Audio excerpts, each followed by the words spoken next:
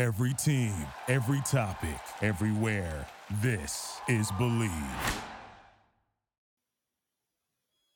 Welcome, everybody, to a final edition of Maction for the season, a bowl recap here on the Believe Sports Network. I am your host, former Northern Illinois Husky, Mark Scafidi, and we had a very impressive bowl season, not wins and losses, but an unexpected game, thanks to bowl cancellations, lets the MAC play on New Year's Eve on CBS in the Tony the Tiger Sun Bowl.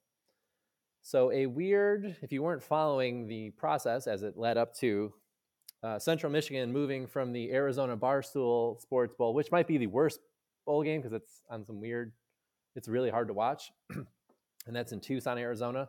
So Central Michigan was originally scheduled to play there against Boise State. Boise State, COVID problems, couldn't play. Washington State was playing in the Sun Bowl, which is in El Paso, Texas, which is about 4 hours away from Tucson, Arizona. The University of Miami, Florida, had COVID issues and had to cancel, had to back out of that game. So in a weird scenario, both teams had no one to play. The two teams were 4 hours apart. Washington State, the better bowl game was the Sun Bowl because it's on CBS. It's a nationally televised game. It normally draws a big crowd in El Paso. It's a much higher profile game than the Arizona Bowl. So Central Michigan worked it out to leave the Arizona Bowl and ended up in a much higher profile, much better payout, Tony the Tiger Sun Bowl in El Paso against a Power 5 team. So right off the bat, you're playing a much higher profile game, a much better team in terms of, their standings in the college football world. Central Michigan trained in Tucson. They were already in Tucson when the game was canceled. So they stayed in Tucson until the night before the game, drove to El Paso, which is about 4 hours. So it's not terribly far. El Paso is right on the border of Mexico and New Mexico and Texas. So it intersects all three of them. So it's not terribly far away from southern Arizona. And I think everybody was happy that there was a game. I was thrilled that someone from the MAC was getting a chance to prove themselves against a Power 5 team. Now, granted, not a great Power 5 team, but Washington State's still in the Pac-12. So Central Michigan they really had the only statement game for the entire conference. And they weren't going to have it, so it just kind of fell into their lap.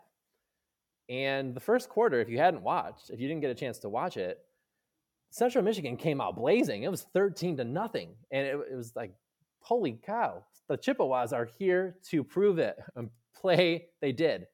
They had 13 in the first. They had 8 unanswered in the second quarter. So you go into halftime and you're like, wow, looks like we're going to roll here to an easy victory. Washington State, I don't know if they were just taking the game lightly, if they didn't really want to play in the first half. It was kind of like, whoa, we're getting smacked in the face by a MAC team. They went into halftime, beaten, really. I mean, they were really just getting manhandled by the Chips. But they came out in the second half and they surged 14 unanswered points. Central Michigan was not able to score a touchdown in the second half, but they did get a field goal. And that's all they needed because Washington State scored 21 points. Central Michigan held on by their fingertips to a 24-21 victory over the Cougs of Washington State. Lou Nichols III, he had 30 carries. That's a lot of carries. 138 yards, 1 touchdown. Daniel Richardson, the quarterback, you led your team to a victory against a Power 5 team in a major bowl game. He went for 209 yards, 1 touchdown. It was domination in the first half. Now, the second half did not go that at all, but luckily they held on for the victory and came away with the biggest win probably a MAC Bowl team has had in, I think maybe, ever? I don't know. My NIU played in the Orange Bowl. Western Michigan's played in the Cotton Bowl, but they didn't win either of those games. So I'm thinking this might be one of the biggest wins in MAC Bowl game history over a Power 5 team at a major bowl game, Sun Bowl. Either way, it was great exposure for the MAC, great exposure for Central Michigan. I congratulate them. They had a tough situation. They went from one team 1 week, we're going to play one team, and then a few days later, you got a brand new team to play in a new state in a much higher profile game. So tons of credit to Central Michigan. They got the W, and that's really all that mattered. They finished the bowl season on a huge high for the MAC. It didn't start out very good. We will go through the opening day. Friday, it was December 17th. NIU at Coastal Carolina. This one, Coastal Carolina pulled it out, but there was a controversial call at the end of the game. NIU was going in for a touchdown, and there was a clock mismanagement by the officiating crew. And not that it changed the game. It did. It was a major call in the game. I don't want to do the whole game because the one call at the very end of the game, the last play of the game, kind of was a mistake. They should have ruled him out of bounds. NIU should have had one more play, but they ruled him inbounds, and the clock expired, and the game kind of came to a whimpering end. The MAC commissioner came out with a statement a couple days later saying that the game was incorrect. The officiating crew should have done a better job, which they should have. If you watched the game, you would have seen that it was a weird ending. It happens. The NIU should have had one more chance to score, and they driven down the field in the final 2 minutes or whatever they had left. It doesn't mean they were going to score in the next play. There's no guarantee that they would have scored and won the game, but they should have had one more play to try. Now, the play call was, going to the final play of the game. It didn't make a whole lot of sense why you're not trying to throw in the end zone because the game, the clock is running out. But whatever. It was a weird play to end the game. NIU lost. Coastal Carolina, give them credit. They won. They came back and they got the victory. NIU's bowl struggles continue. But it does look like a promising future for the Huskies. And there was another game that day, Middle Tennessee State in Toledo in the Bahamas Bowl. Middle Tennessee kind of had this one. In the fourth quarter, they kind of dominated. So they had 17 points in the fourth quarter to beat Toledo, who, I don't know, it was kind of disappointing the way Toledo ended the season. So they started out the MAC 0-2. The Bahamas Bowl, was a pretty background, everything was nice, other than Toledo fell short. But the Blue Raiders kind of dominated the fourth quarter, so that kind of sealed the fate for the Rockets there. The next day, Eastern Michigan, this one didn't go well at all. They got hammered by Liberty 56-20. This was in the Lending Tree Bowl, not competitive at all. Going into halftime, it was 33-10. So Eastern Michigan did not play very well against Liberty, the Flames. In the famous Idaho Potato Bowl, Kent State and Wyoming. Again, this one didn't go the MAC way. Wyoming 52, Kent State 38. So if you're just going by the first couple bowl games, the first four, it was 0-4.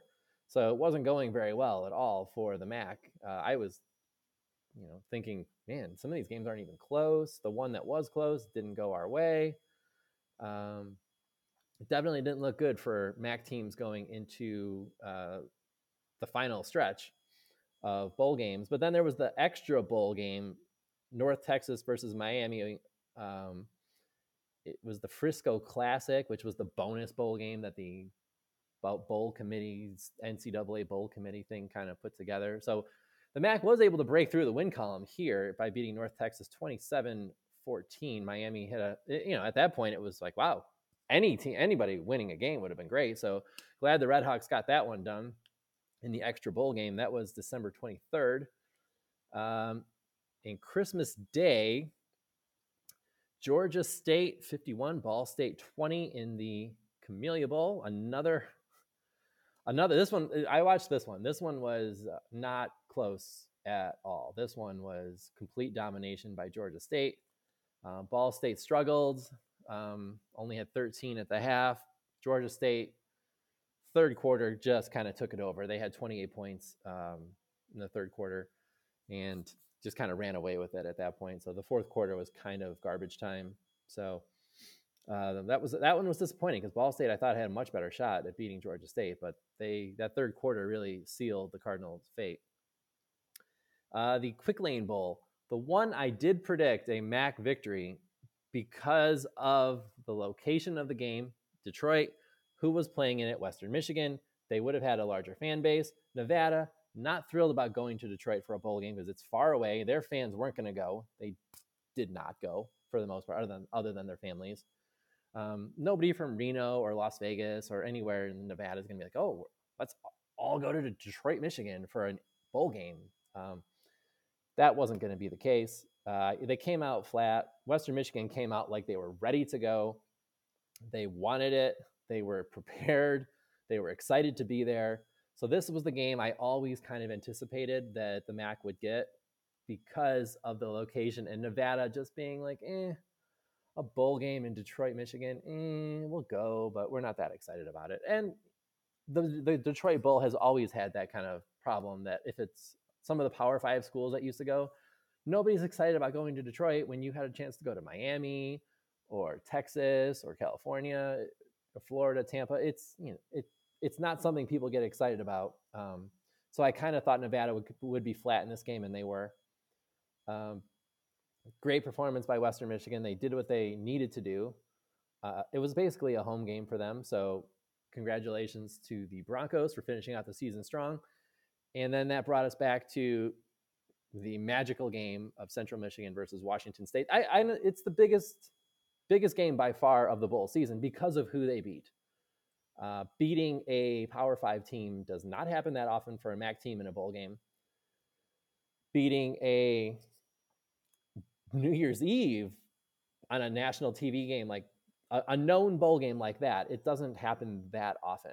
So I definitely am super proud and super happy for Central Michigan for carrying the MAC flag and getting the biggest, from what I remember, this is one of the biggest bowl wins in MAC history. So all props to the MAC for finally getting one of those breakthrough wins on, an amazing bowl game in El Paso. Now, next season should be good. The Saturday that things kick off are September 3rd.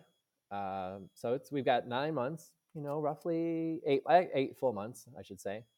There'll probably be a few games before that. Definitely going to work on getting some off-season interviews to keep the, while people have more time now. I know of some people specifically who have more time. So we're going to try to get them on just to talk about off-season, just the season, how it went. During the season, it was much harder to land people. But now that there's the off-season before spring ball, we will definitely keep working on that. MAC basketball. So again, MAC is I'll give you the rundown here of where the conference is at this very moment. If there's anybody who has a legitimate shot at a at-large bid, it's the Ohio Bobcats. The MAC is a one-bid league. So there's no real reason to talk about MAC basketball week after week because none of the records ultimately matter unless somebody can get in to the top RPI. And I don't know what Ohio's RPI is. Let's see if I can find it real quick. They are 11-2.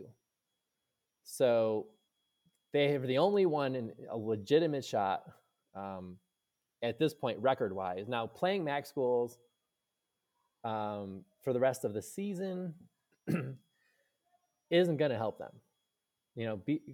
Beefing up your record against non-NCAA tournament teams isn't really helping. So I'm looking at their wins here, and they don't have any signature wins. They played Kentucky and lost. They played Belmont, Cleveland State, Robert Moore. They lost to LSU. So looking at their record now, I would tend to say they don't have any legitimate shot at a at-large bid based on where they are based on who they played.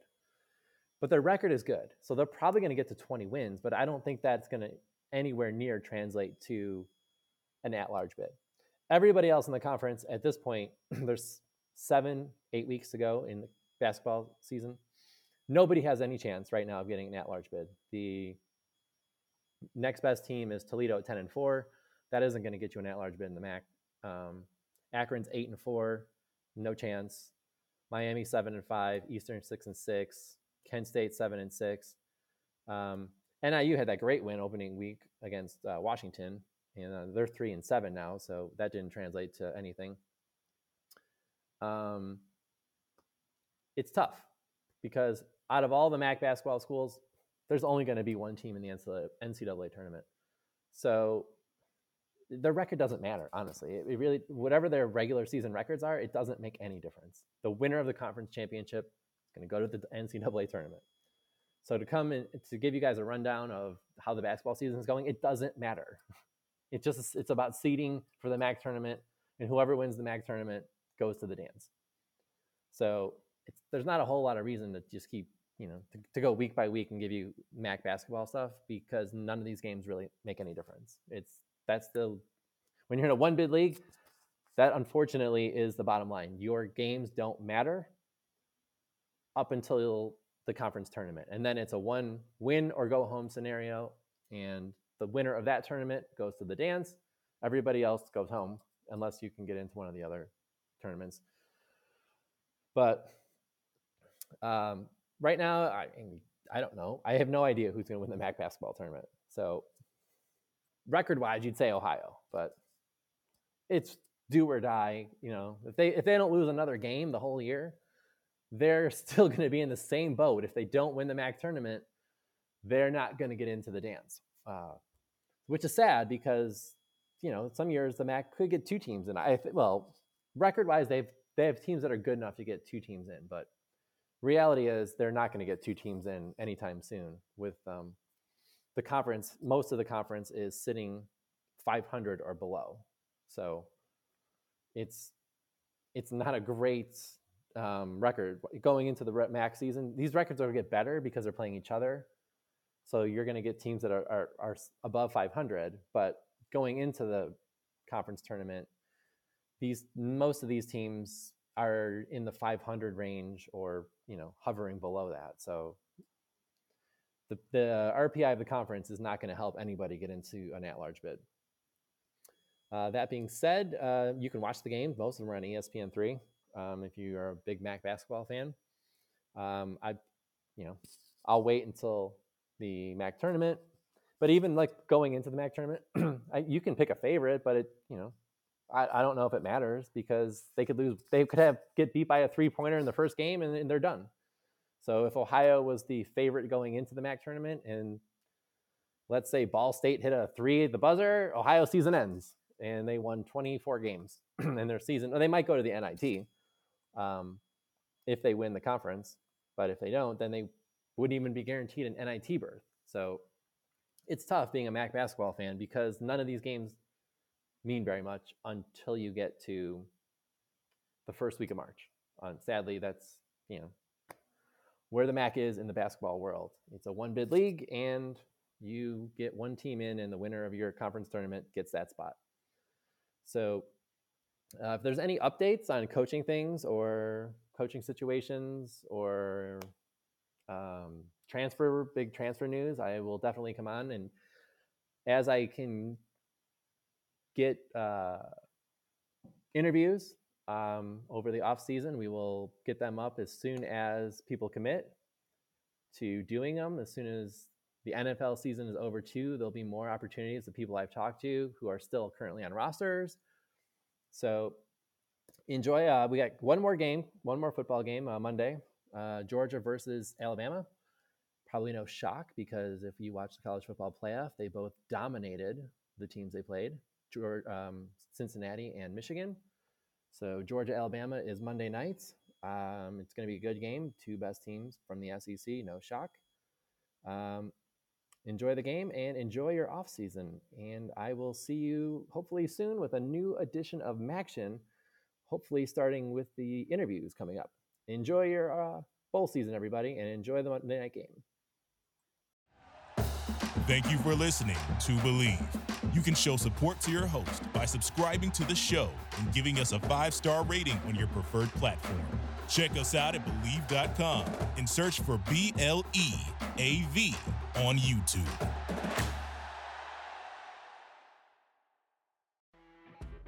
You know when you're listening to a true crime story that has an unbelievable plot twist that makes you stop in your tracks?